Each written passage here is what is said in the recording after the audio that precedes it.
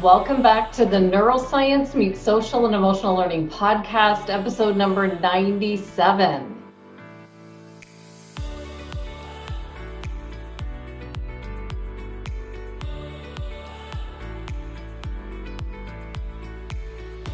With Samuel Holston and Kieran Goy, the hosts of one of my favorite podcasts, Brain Tools.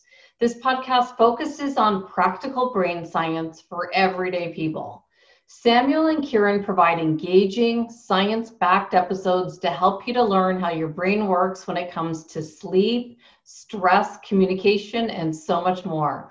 What I love about their podcast that's different from others, besides the fact that these guys are absolutely hilarious while covering a very serious topic, is that they offer a regular episode. Then they have a 20-minute breakout episode with 6 practical brain tools or steps that you'll need to master to be successful with the brain tip for that episode. It's a great way to access the strategies quickly and easily to ensure implementation. I first met Samuel on LinkedIn when we first connected last summer, and we became immediate friends with neuroscience and emotional intelligence in common. At that time, I had no idea just how much I would learn from their podcast, and that we would check back in with each other occasionally, offering ideas, suggestions, tips, and encouragement for each other. I learned that Samuel began studying neuroscience at age 15, and I immediately asked him to be a guest on our podcast. It took a few months, but when we were finally ready, I grabbed this opportunity to speak with him today. So here's a bit about Samuel. On top of being the co-host of the Brain Tools podcast, he's a freelance copywriter from Melbourne, Australia. He says he's not a scientist, but he's been obsessed with the brain and cognitive science since he was 15 years old. A bit about Kieran. In addition to being the co-host of the Brain Tools podcast, Kieran Goy is the director of Elevate Education, where he co-founded the Singapore branch that helps over 40,000 students each year across 10 countries in Asia with workshops and online learning courses focused on improving learning skills. I can't wait to introduce you to Kieran Goy and Samuel Holston.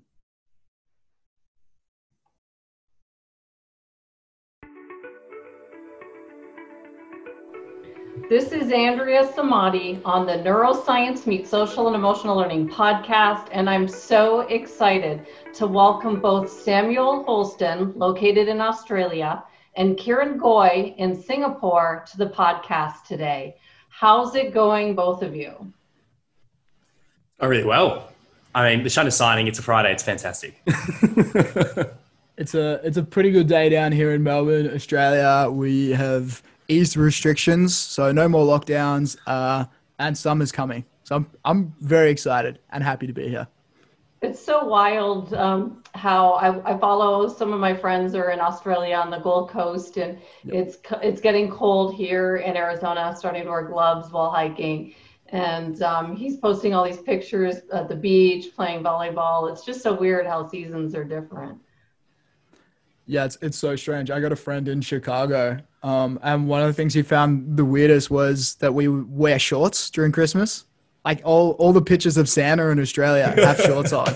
And it just totally tripped him out. He's like, oh my God, here it's all snow and inside, and you guys have barbecues on the beach? The best part though is you still have, at least you both have seasons. In Singapore, we've just got one season across the entire year, which is like hot 30 degrees and then complete humidity. So I'm kind of jealous that you have the seasons, to be honest with you. Wow, I didn't know that, Kieran. That's wild. And this is kind of crazy for us. You know, we were just talking before we came on that I've been following your Brain Tools podcast since the summer, since I met Samuel on LinkedIn. And it's just wild to finally get a chance to meet like this. Isn't it crazy that we're all kind of connected and we know each other, yet now we're meeting face to face? It's crazy. It's so surreal, especially because I've also been listening to your podcast so much. To finally put the face to the name in real time is a totally different experience. I know, right? Totally, it's making me smile. I know. This is hilarious. Like, I feel like I know you guys, like you're brothers. I know you guys inside and out, and don't tell mom, right? Yeah, we're the naughty brothers kind of getting in trouble and mischief, but we try to have fun. Exactly. Well, before I get to the questions, guys, I want to know, how did you guys both meet? You know, Samuel's in Melbourne here, and we've got Kieran in Singapore. I'm guessing from LinkedIn, looking at your profiles, that you met through university. Is that correct? Samuel.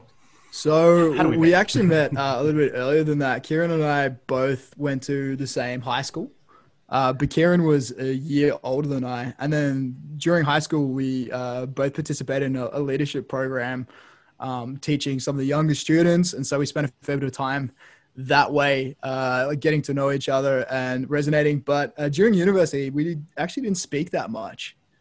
We hated each other. enough. Let's be honest. No, We didn't like each other. it's No, I'm strong kidding. words. I'm joking. Strong words. It was one way. It was one way. It's wild. How did you guys, start this podcast, Brain Tools? Where did you decide this? I imagine that you sit there, you're having a cup of coffee and you've got like a napkin out and you're drawing your brain. That's how I'm thinking it happened. But how did you guys decide to start Brain Tools? Do you want me to take this one, Kieran? No, you know what? I'm going to chime in. So basically, I saw Sam basically posting on LinkedIn a fair bit, and Sam reached out, I think maybe about 2 years ago, just inquiring about what I was doing with Elevate in sort of the education space. And we started a conversation there, and then one thing led to another. I'm sure you have a Zoom call with someone you haven't connected with for a while, and then we were chatting about neuroscience, and I think we just fell in love with each other based on neuroscience, to be honest with you. And then, by the end of it, we were like, hey, do you want to start a podcast? Do you want to give it a crack?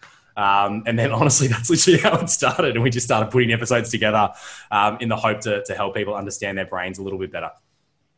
That's amazing, because it's never like a planned thing, right? It just kind of, most people that I'm talking to, and even how it happened, I bought a template for a website and it had a podcast theme. And my web designer, and I was behind the design of the website too, but he goes, you can just delete the podcast part. And I was already interviewing people and putting them in this membership area. And I thought, well, you know what? I might as well just figure out what this RSS feed thing is and then just launch the podcast. And so it's never like a planned thing. I'm going to do this podcast. It just kind of falls into your lap. Or do you think? I think so. I think the best things often happen like that. It's just complete happenstance. Right. It just comes along. So I didn't know that's how your podcast started. That's super interesting. Yeah, it was a mix between that, and then there was also this need. Like, I applied to speak at this social emotional learning conference and worked really hard on my presentation and submitted, and then I got an email back that I got declined for it and that 850 other people were declined also. And one of the people that were declined were the superintendent that I follow out of Chicago. And I thought, he's got brilliant stuff. I know my stuff is good. And then there's 800 and something other people. So I figured I was going to launch the podcast to give those people a voice. So there was like two sides to it. The website template that just I happened to buy that was a podcast theme. And then this scenario that happened. It was all like January, February of 2019. And then I was like just sitting there going, how do I do this? Just Googling the steps and figuring it out. So that's really where it started. I love that. That's a great origin story. It started from like a true need, which is kind of the same for us. I remember when we were first talking, we both said it's crazy how much understanding the brain helps everyone in their everyday life. And yet barely anyone understands how their brains work. And so that was the big thing for us, was overcoming that and helping, propagate this information about how your brain works in ways most people can understand, because it's so important. Totally. And when I got declined to speak at that thing, the superintendent, he's reached out to me like throughout this whole thing, probably one of my biggest supporters. And he said, imagine if you got chosen to speak and you were in front of like maybe 100 people, and the reach for where we are now, like over 110 countries, we're just under 38,000 downloads of the podcast. And we would never have seen that, I don't think. So you just never know, right? You never know. It's the old silver lining thing. Talk about alternate histories. That's pretty amazing though. 110 countries. That is mind-boggling. Congratulations and well done. Do you guys ever look at your statistics and see like how many countries you're reaching? Do you guys ever do that? It's a good question. Not really, to be honest with you. I think we just always assume that people from Australia are listening to our stupid accents, to be honest with you. It's kind of eye-opening. It's like a geography lesson when I go into the statistics and see who's listening where and what countries. And I'm like, I don't even know that country. And I'm writing them all down, and then I'm counting them, keeping a count. It's been like more education, doing this podcast, researching, learning about people, and then actually having to ask them questions. You have to know what you're asking them. You can't just say, hey, how's it going? Let's talk about what the book that you've written, and then you don't have anything to say about it. So I think it's quite an education doing this. It's been amazing. Do you guys agree it's been good for you? Yeah, I think we totally agree. We were talking about this just the other day, and the research that goes into each episode, you learn more about the neuroscience than you had previously when you really do a deep dive. And so we always find that like the podcast is almost like teaching a lesson to ourselves to make sure we're consolidating the information and we know what's going on. And the fact that like your podcast, other people can benefit from listening and being, a wallflower, all the better. Totally agree. There's also that endowment effect where when you teach something or you have to pass information on, the process in doing so helps you better comprehend and understand it yourself, and also improves overall retention. So in a way, we're helping ourselves as we help other people, which I think is pretty amazing. And maybe you find that the same.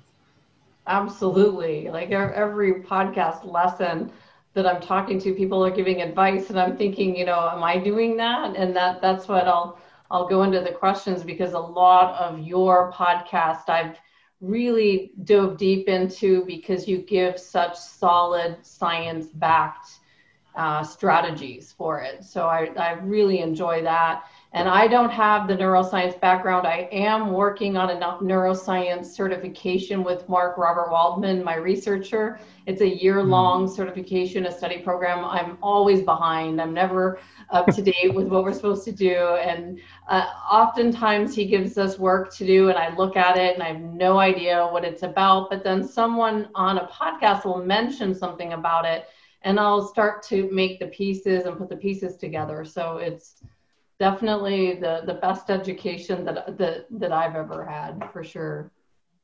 Totally agree with that. Well, let's get into the questions, you guys. For the past 2 months, I've been focused on health and the brain, especially after I watched this documentary. It was from Dr. David Perlmutter, and he did this show. It was called The Alzheimer's, The Science of Prevention. And it aired a few months ago, and it really just talks about some strategies for health that are really important for Alzheimer's prevention. And I wasn't even thinking about Alzheimer's prevention, but I just started noticing all these strategies that are important for the brain we're talking about on the podcast. And so I just thought, it's really important for me to just go into this, and it brought me into going and getting a brain scan. And then I saw your episode, and you guys are way younger than me, but you launched your podcast with the topic of sleep. And that's one of the 5 health staples that they talk about. And it's come up on so many of the podcasts that I've done, how important it is that we focus on our sleep. So why did you think sleep was so important to launch your podcast with?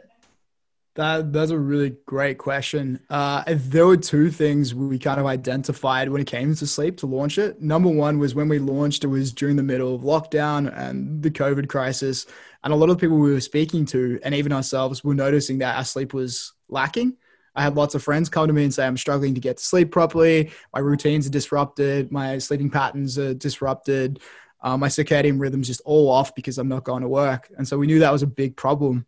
And then the flip side of that coin is, if you look at all the literature, all the neuroscience, especially recently, and even across happiness, wellness, and the body too, the number one correlate to improving all of those things is always sleep. It's the number one thing they recommend across everything. So we knew it was probably the top thing anyone can do for themselves is to improve their quality of sleep, just because it has this total host of neuro benefits. It improves your emotional regulation by helping reset your pituitary gland. It cleans out toxic waste byproducts overnight. So your brain actually flushes cerebral spinal fluid through your brain and cleans out all the junk that builds up over the day from neuronal processes. And it does a whole bunch of other things too for cognition and learning. You actually replay your memory. So all these things tied in to make it this in my opinion, probably the most important thing anyone can do for themselves is improve their sleep. And we knew people were struggling. So that was, in my perspective, why we chose it. Love it. What about you, Kieran? Yeah, very similar to Sam's sentiment. I think it's probably by Matt Walker when he wrote that book. But I think he said, if you live to 80, if you're fortunate enough to get there, you spend 35 years of your life sleeping. And if that 35 years had no return on investment whatsoever, it's the biggest mistake Mother Nature's ever made. And I think that really resonates. It's like, why would we do this thing so often and for so long if it didn't have any benefit to it? And I think from my perspective, when we were working in education in Singapore, we found that like the average number of hours a student sleeps in Singapore is about 4 or 5 hours. And cram culture is so prevalent. And you're sitting there being like, that the number one thing you can do for cognitive performance is get better sleep in terms of your prefrontal cortex, your ability to actually problem solve, and your long-term and short-term memory. So I think those things stood out, being like, wow, we don't appreciate sleep as much as we really should, given how much we do it for, if that makes sense.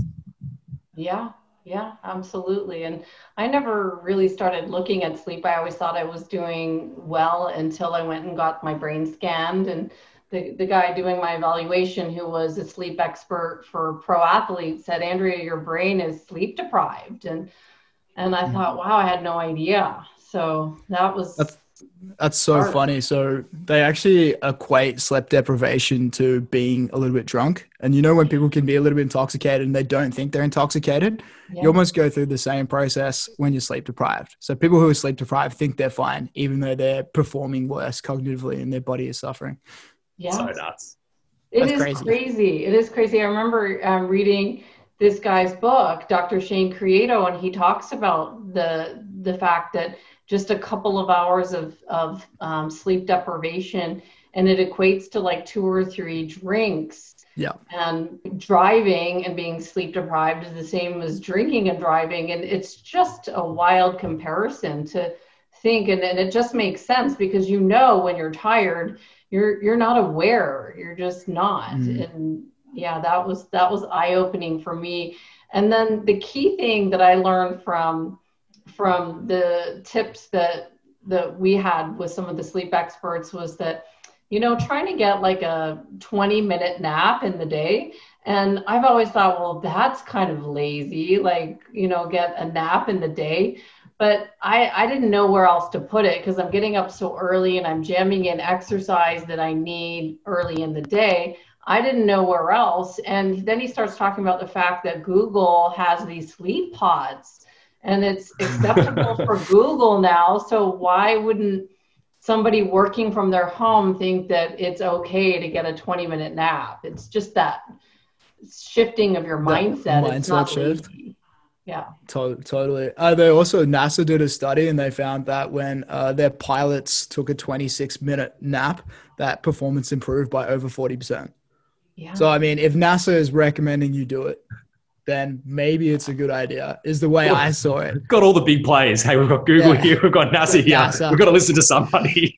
I know. It's just so weird. I just can hear my dad in the back of my head going, you're going to have a nap in the middle of the day? Are you crazy? It's just that, maybe how we were raised that you work a certain amount of time, like the old way, but the new way is definitely putting our health first. And that's definitely a mindset shift. But so let's go on to your second episode. You focus on well-being. And I think well-being is such a hot topic these days, especially with what happened with coronavirus. And you guys covered it really well on your podcast. And you list self-awareness as one of the tools for well-being to understand your stress response and what it looks like. Like when you're stressed, do you go into fight, flight, or freeze? And I just had somebody talk about this on one of my podcasts to know what your stress response is. And I've started thinking about, well, what's mine? And I know when I'm stressed, I grab my shoes and I go hike. But what's the best way for us to recognize what our stress style is? Should we kind of have an idea ourselves, or should we ask our friends and family, like, how am I when I'm stressed?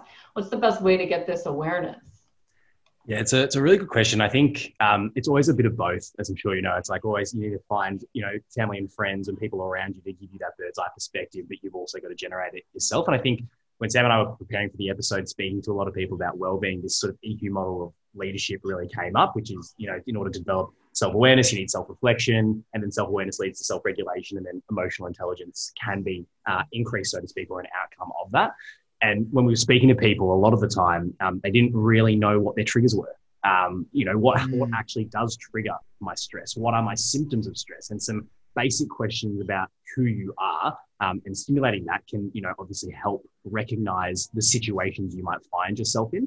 And for me personally, whenever I'm stressed, I'm more of a freeze. I always go straight into avoidance behavior, and I want to leave the situation immediately and run for the bomb shelter. But I think, recognizing those things and really listing out those symptoms and backtracking to like, hey, when do they actually pop up, is generally speaking what we sort of found is the best sort of self-awareness sort of tool. So basically journaling in reality, and then validating that through, believe it or not, just your parents, asking your parents, hey, you see me at my worst, you see me being really, really stressed. What did you see? And does that, validate and confirm with what you do? Yeah, I think that's a big one. Just asking that question. I mean, I've asked it to my partner before. It's like, what do I do when I get stressed out? And she said, oh, well, usually you get quite intense and your sentences get short and you get very direct. And so now I'd have that in the back of my mind as this cue for recognizing when stress is kicking in, if I'm starting to do these things, and then I'll take a moment to reflect on that. So your stress response, Kieran, is freeze. Mine is flight. And then what's yours, Samuel? Mine's fight. Fight. You're in the absolute 1%. You fight. I'm in the 1%. Wow. Well, at least we know now what we need to do to overcome this. But that's pretty powerful just to even name it. From your episode, Overcoming Fear, I want to know what happens at the brain level when we name our fear. We just named our emotions, but I've said it like 100 times on my podcast, you name it and you tame it. Why does writing down the emotion or naming it reduce the fear or help you get through it? This is a great question. Actually, when I was reflecting on the other day, so there's a process in the brain when you name something called affect labeling, and it's the same for most emotions and feelings, fear inclusive. And what happens basically is the process of you going through and looking for the language and the words to name it. I'm feeling fearful, or I'm scared of this, requires your brain to shift its processing away from fear and from the amygdala and the insula and the other parts of your brain where fear occur and transpire, to language processing, your prefrontal cortex, Broca's/Wernicke's area. And as a result, you're literally taking away the resources needed to feel fearful and putting them in the part of your brains responsible for thinking and for processing language. So when you name something, you're really telling your brain to stop thinking and focusing on feeling fear and instead focusing on finding words and language to describe it, which is where that taming component comes in. And there's been quite a lot of research around this affect labeling process, and it works really well with all emotions. So they did one particular piece of research where they found affect labeling almost completely disrupts the amygdala processing, which upregulates and downregulates the way you experience fear. That's powerful. Anything to add, Kieran? Sam, that was very eloquent. That was a very good answer. Not really, to be honest with you. I think I don't know if we can all appreciate this, but sometimes going to that downward negative rumination spiral when it comes to fear. And I think there's that quote by George Adair that says, all you've ever wanted is on the other side of fear. And I think that whole idea of understanding what is the basis of that fear, and actually, that conscious awareness, but that conscious thinking through what is it might actually differentiate what we think it is versus what it actually is. And making them the same becomes a really important driver, as Sam has obviously articulated, in terms of naming, and naming it to obviously understand it. Yeah, we're often scared of things that we're uncertain about or don't know. Like, there's that often expression used to articulate how people are scared of the unknown or things they don't understand. So I feel like when you label it and when you give it a name, it suddenly becomes so much more approachable because you understand it.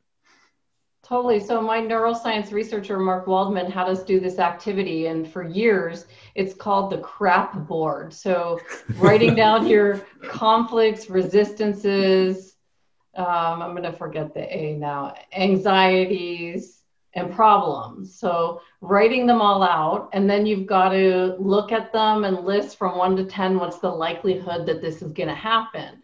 And I've always done this, and he explained it in a way not as good as you did, Samuel. There, you talked about how the resources in the brain, when you name it, go from the worry to the language center.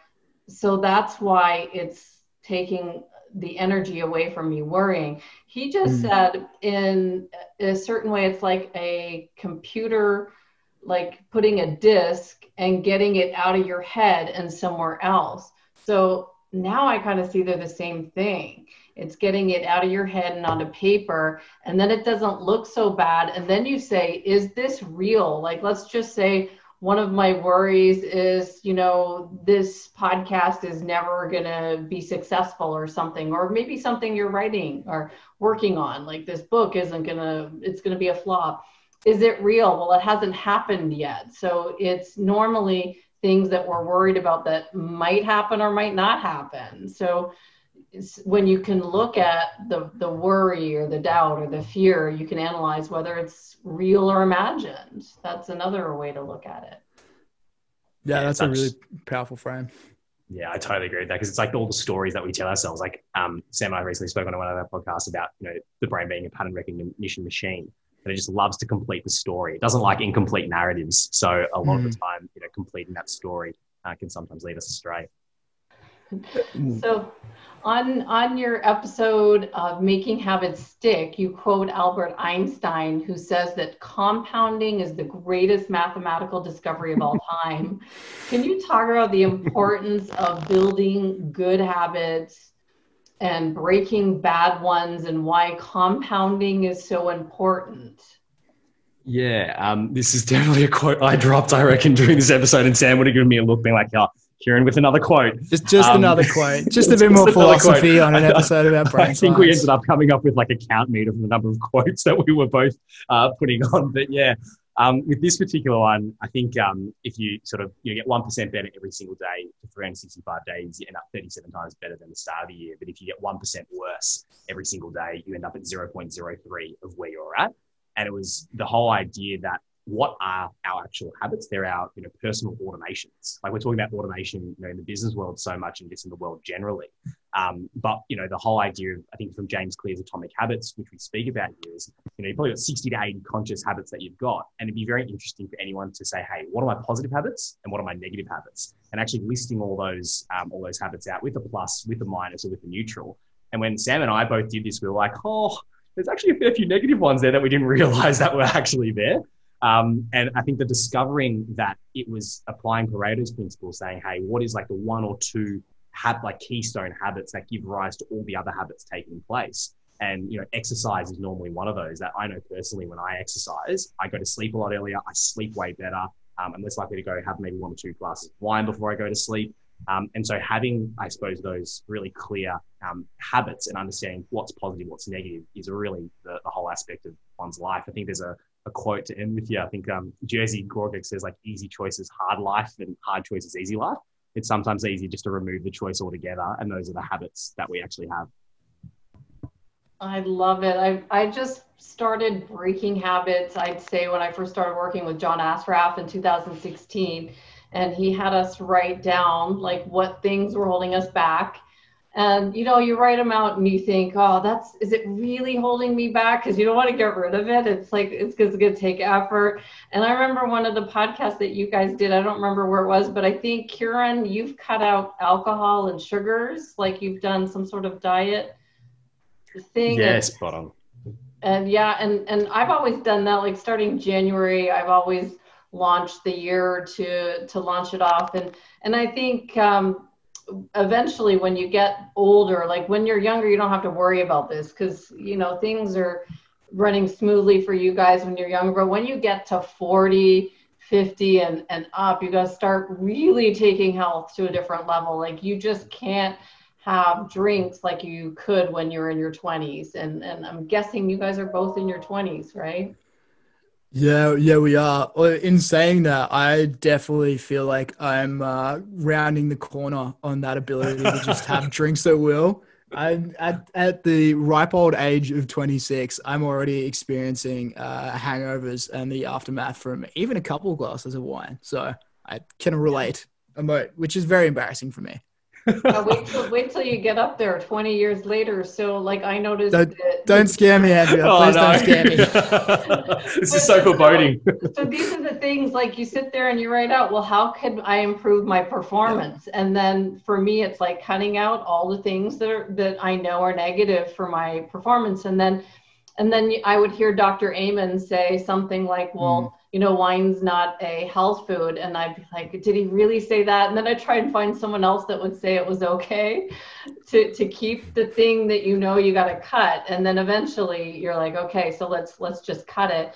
And then you see the benefits are just insanely amazing, that when you cut the thing that is bad, but it takes like, you got to get to the point where you're ready to do that. And I just thought your breaking habit thing was crazy, to replace the bad habit with a good habit.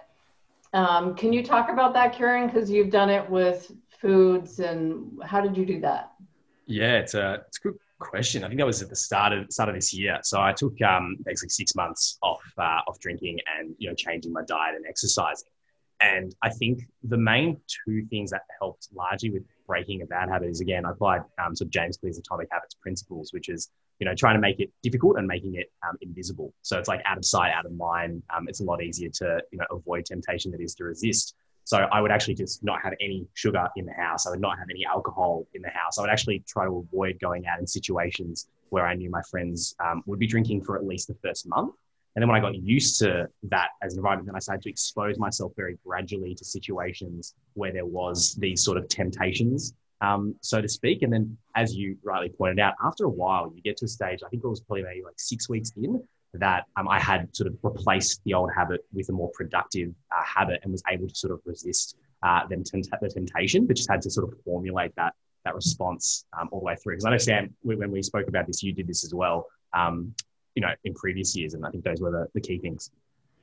Yeah, for me, the big one was just replacing it. So with food specifically, going for a chocolate bar and instead replacing that with grabbing a piece of fruit every time, and then making that the de facto replacement. Those little tweaks really helped me.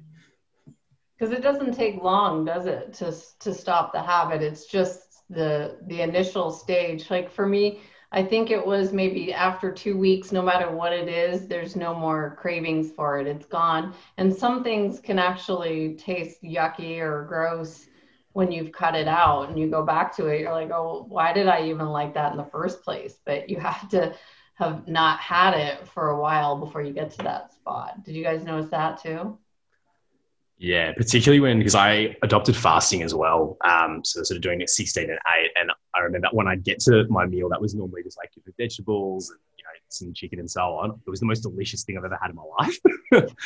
When I had it for the first time, I was like, this is amazing. And then I remember I had I sipped up once and I had Shake Shack once, and my body felt horrific afterwards. And I didn't realize until that point that I got so used to a different diet and lifestyle that I really avoided it like the plague afterwards. Oh, I love it. I love listening to this kind of stuff, but it really helps to hear your podcast because you really talk about it from the brain level. So I encourage anyone listening to go and listen to these episodes. They're powerful. And I don't know what episode this came from, but the notes that I wrote were at the top of the page of where I take my notes on my podcast. So I know I learned it from you guys, but can you talk about how opioids are 1,000 times more dopamine than sex, what we would think to be the most pleasurable? Because I'd love to understand how we could maybe monitor where we are with our dopamine levels and find healthy ways to increase it so that we don't turn into drug addicts. Yeah, it's a really good question. I think from mine, I remember saying this I think it was on the addiction episode, and when we talk about habits, they're sort of basically our deep learning mechanisms. It's all about goal-directed behavior, which is why dopamine has been so important for us to get to do stuff, which is tied with motivation. And I think when we were going through this, we found out that the normal is about 50 nanograms per deciliter. On your best day, you're around about 100 nanograms per deciliter, which is akin to sex, which is around 92 to 100. On your worst day, you're at about 40. as well. So it's only a little bit of a drop off. And then we found out opioids was like 1,000, and we're sitting there scratching our heads being like, what on earth is going on here? And the mechanism for opioids, more on the neurochemistry and neurobiology, is, that it mimics the shape of the neurotransmitter dopamine and, aids the reuptake or inhibits the reuptake of it. So you're basically flooding your dopamine flooding your brain with dopamine every time you have these opioids, which leads to that sort of increase in sensation, or the correlation between pleasure and the amount of dopamine that is present, which was crazy when we saw that. We were like, this is unbelievable. Yeah. I put it in bold. I was like, it was insane. What? And it really gives context to why some things are so addicting. If sex is 100 nanograms and an opioid is 1,000, there's a reason it becomes so addicting and so easily addicted to. And there are some ways you can increase, healthy ways you can increase dopamine and monitor it throughout the day. And this is something we talked about a little bit off air. But one of the big things I think is making sure your body has enough of the raw ingredients. So the precursor to dopamine is called tyrosine. It's an amino acid. It's really, really prevalent in things like almonds, bananas, and certain fish. So making sure your body has enough tyrosine to build dopamine in order to have that in your brain is probably step number one. Now, the caveat being there is bioavailability. You can't just go and eat 1 million bananas and be the happiest person in the world. It doesn't work like that, unfortunately. Why not? Why is this not working? It's not a cheat code. It's not a dopamine cheat code. But that's kind of table stakes for having enough in the first place. And then the second thing is really just increasing the events and experiences you have that flood your brain with dopamine. So, playing sports, getting wins, doing things that you love and bring you pleasure, having good conversations with people you really enjoy. All these things release dopamine into the brain because they're socially rewarding or they're intrinsically rewarding. And so they can increase your levels of dopamine naturally in really, really healthy ways. Very helpful. Very helpful, because as soon as I saw that, I thought, well, good thing I've never been a drug addict, because I could see how it happens 1,000 times. I just was like, whoa, no wonder there's such a problem with it. They should really be talking about the connection there with the brain and why it's so addictive for people. Like, especially if you think back to how health conscious people like Prince got addicted. It can happen to anybody. Yeah, it can. It's a massive like biofeedback hack, basically, these drugs. They trick our brain into wanting them because they're just so out of this world in terms of the pleasure sensation and the motivation they provide to the brain. Yeah, it's good to know. And I wish we were kind of taught this in school, but they definitely... One day. Agreed. Yeah. But so in your Breaking Everyday Addictions episode where that came from, can you talk about dopamine fasting and why it's not at all effective? And the crazy thing about this was that I actually had a Twitter message from someone that I hadn't heard from in a while.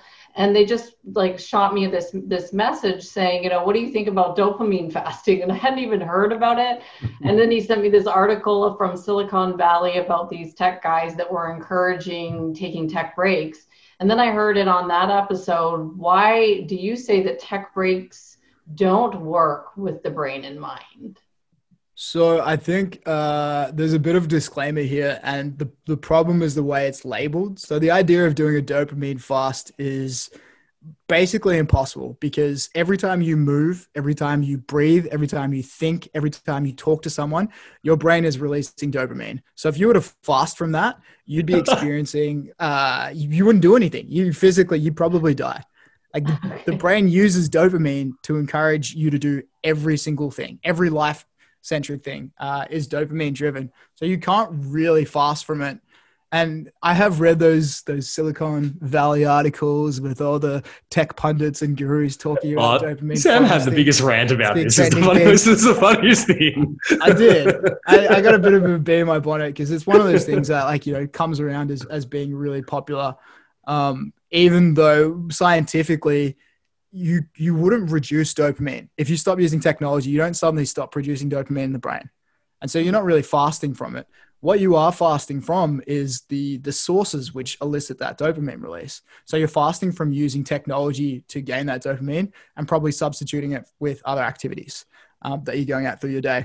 So I think there is some merit to the idea of having a break from technology, but you just can't call it a dopamine fast. It's just not it's just not on. It's not correct. It's not the right term. Yeah. Because I heard you guys talking about, in one of your social media lessons, that taking breaks from social media and what ones were addictive. And so I remember that. So I know that it makes sense, but it doesn't make sense at all. You're replacing it with something else, right? Yeah, exactly. It's about replacing it, but also then breaking that pattern and that habit of relying on technology to provide the dopamine eliciting stimulus. Got it. So what about your relationship and dating apps episode? Was that really your most downloaded? You mentioned it during the whole coronavirus phase. And I don't know if you guys monitor your audience as well to see, because I've never even used a dating app. But I listened to it, so it doesn't even matter what age your audience was. I was kind of curious what you're going to say about that app. But so what happens to our brain when we're in love, and why do you think this episode was so popular over the past few months? Yeah, it actually was our most popular one, and we were thinking about why was this the case? Because when Sam and I sort of created the episode, we were like, look, relationships are under a lot of stress. Dating's completely changed given, COVID-19 lockdowns around the world. And so we wanted to just deep dive and be like, what's the neuroscience behind this? And basically what happens when you start to fall in love, and I think we've all been through this, is that your prefrontal cortex starts to completely shut down. Absolutely. You start to get those rose tinted glasses. And you've got testosterone, you've got estrogen, these hormones driving that behavior in terms of your sexual appetite. And then you've got dopamine and serotonin, which are part of the reward centers that are linked with obviously the addictions we spoke about. So you literally get addicted to love, which is pretty nuts to think. And that feeling of, you can't think, you can't breathe. You're like, wow, I need this person in my life right now, and you can't put down my phone. And then, you've got oxytocin and vasopressin that play a role in, creating monogamous relationships after the 18 months. But what we were trying to petition for was we wanted to get the emojis to replace love hearts with brain hearts, simply because it's, the heart palpitations are the outcome or the physiological response of what's actually going on in the brain. And we thought that, I think that's when people realize, oh, wow, what's the scientific lens of love? We haven't really thought about that too much. We think about, the romanticism behind, as opposed to, the practical neuroscience of what's going on in our brain. It's a lot to think about, because my neuroscience researcher did a whole episode on the fact that he doesn't believe that love exists in the brain. And he did a big episode on it. And I just was like, wait, what? I can't believe this, because I know it's all chemicals, but I'll have to go back and perhaps look at some of the points he said and put it in when I edit the video. But he doesn't believe that love and is effective in neuroscience. So I'll have to look at it. My apologies. I said that was a really interesting point, and it probably comes down to how you define it. They have a similar problem with feelings and emotions. There is this massive divide in the neuroscience community about where emotions happen. And part of the problem is that some people define feelings as emotions, and some people define emotions as something completely different from feelings. So this plays out in so much of the literature and so much of the research, where it's more, oh, this is what it actually is, and this is where it's happening. And then someone else says, no, this is what it is, and this is where it doesn't happen. Definitions are important. Absolutely. So I want to thank you both so much for the shout out in your last episode on taming your emotions with brain science. And I was listening to the episode and taking notes, and because right now taming my emotions is something I'm always working on, especially with raising 2 kids. And there's always something crazy that's going on, and I'm trying to live by example and not always doing well. So when you quoted me in there, I was caught off guard, but then I actually thought about it, and I thought, well, I'm much better now than I was 5 years ago, because I've been practicing meditation. So I'm able to put that pause in there that you talked about. So I created this graphic on that episode because I thought this is such important stuff. And then that graphic just blew up on all my social media. Some of my old bosses started sharing it. And I thought, well, this is great because I'm going to be talking to you guys in a couple days anyway. But why is this pause so important? You said something like you've got to stop the loop, create a pause because your brain becomes impaired when you're angry. So why do we need to stop and create that pause to stay in control of our emotions? That is a really great question. It's analogous to imagine like a factory, right? And our brain's the factory. And when we experience a really intense emotion, it's like something breaking down. Maybe there's a fire happening or a machine's breaking down. If in that moment you try to change the entire factory, it'd be chaos. There's all these things going on. But say you wait an hour or two for things to subside, everyone would be a little bit calmer in the factory. The emergency and the threat's no longer there. Suddenly making decisions as to how do you prevent that next time is a lot easier.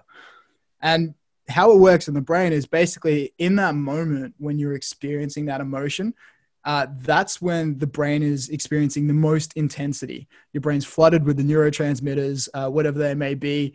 The parts of your brain associated with whatever feeling you're experiencing are most active. So if you take a second to pause, then what happens is the brain basically calms down. And the excitation that happens from all those neurotransmitters, from the experience you had that caused that emotion, start to subside. And as a result, you kind of shift resources back to the thinking part of your brain, your prefrontal cortex. You regain control just by pure fact of waiting and allowing those areas that had flared up to calm down a little bit. And it's really important when you think about like this idea of stopping the loop. We call it rumination is what it's called in psychology, because in the moment when you're in that loop, the more you focus on it, the more you're triggering that emotion. You're telling your brain, oh my God, this is so bad. And over again, you're reactivating those same neural pathways that are responsible for feeling that emotion, thereby making it even more intense. But the second you stop and pause, then your brain has time to calm down, to relax a little bit as the neurotransmitters sparse out the brain and move away, and suddenly you gain control again. Wow, you explained that really well, Samuel. You should be you're a good teacher because I understand it now how you explain it. You know, like it just makes sense. Stop the neurotransmitters from flooding the brain. And, you know, whether you're going to go grab a basketball and shoot some hoops or go for a run or just stop what you're doing and do something else. It's stopping the escalation of those neurotransmitters. I never thought about it like that. Isn't it amazing that we've gone through our life this far and we've never really thought about what's happening at a brain level when things are happening? This is crazy to me. Thank you for that compliment. And yeah, it blows my mind. Complete pun intended. Yeah.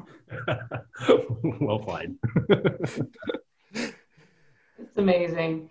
Well, just as we close out the podcast, do you guys have any final thoughts of where you see your Brain Tools podcast going? Because I think what you've started is amazing. I'm a follower. I'm always promoting you guys, putting links in there. It's just what you guys are doing. It's really helping me because I didn't go to school for this. As all I have is my neuroscience researcher, and I think he gets tired of me, going, wait, what do you mean by that? And then so I can just tap into your podcast and get a quick evidence science-based explanation that helps me immediately. So just thinking about where you are now, where do you see your podcast going in the next 1, 3, 5 years? What's your vision? Yeah, it's a really good question. I'll chime in first. I think the thing that Sam and I, when we first started this, was all about, as you said, democratizing brain science. We're making it as easy as possible for people to use it. And so I think what we're looking at, and definitely in the near term, next 6 to 12 months, is the way that we've structured the episodes. It's all about now doing a deep dive into a particular topic. So our current one is emotions, which is obviously timely given having SEL Meet Neuroscience podcast.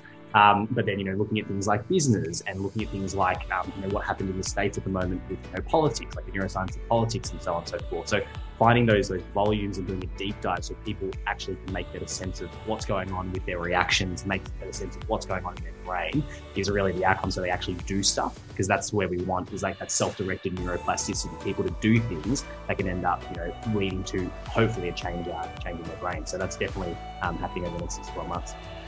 Yeah, and I think even from more of a longitudinal couple of year perspective, we'd love to get to the point where we have a massive host and variety of topics across the brain, so that we can be a bit of a one-stop shop resource for anyone who wants to understand their brain but doesn't want to spend the next 3 years digging through academic journals and trying to figure out what the hell an ROI means and why the precuneus is so important for XYZ process. And most people they don't have time, and it probably doesn't help them. So we'd love to be that resource for people to understand their brain in really easy to understand ways and then take some action. That's why we have 6 practical brain tools at the end of every episode. So there's something you can actually do. Yep, that definitely sets you apart. That's why I tune in for sure. It's like a quick way to access. So how do I improve my well-being? Well, here they are, pulled right out so you can access them. I think it's great. I want to thank you both so much. If anyone wants to find your podcast, is the best place Spotify and iTunes? Just go to Brain Tools and type that in and it'll pull up. Yep. So we're on Spotify and iTunes. Type in Brain Tools. We're the only one there. We've got a big yellow display picture. You can't miss it. It's very bright. We're also on Podbean as Brain Tools podcast there too. So those are probably the best ways to do that. And if anyone is interested, you're welcome to follow us on LinkedIn too. I post a bit of content there as well. That's where we first initially met. So my LinkedIn's just Samuel Holston, and we've got a Brain Tools LinkedIn too. Absolutely. Well, I'll put all this in the show notes. And Kieran and Samuel, I could talk to you guys all night. It's night for me, but day for you guys. So, but I know I got to let you get back to work over there.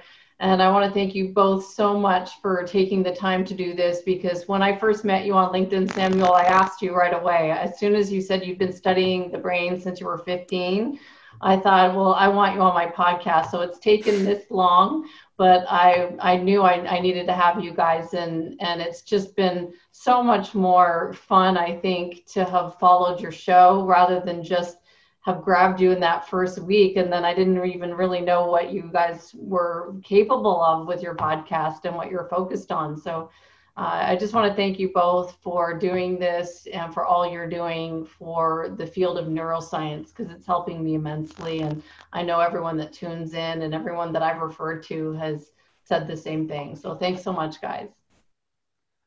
Thank you. That's very, very kind words and very, very humbling. And the compliment goes back to you. Your podcast is absolutely amazing. You've clearly got a very loyal following. And so I think what we're both collectively, hopefully, doing for neuroscience is a positive thing.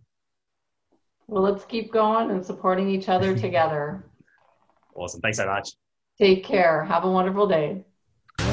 If you're enjoying the Neuroscience Meets Social and Emotional Learning podcast, please don't forget to subscribe so you'll stay up to date with our new episode. While you're there, please feel free to give us a review or a 5-star rating, as it helps others find us. For more information on our programs, books, and tools for schools and the workplace, visit us at www.achieveit360.com.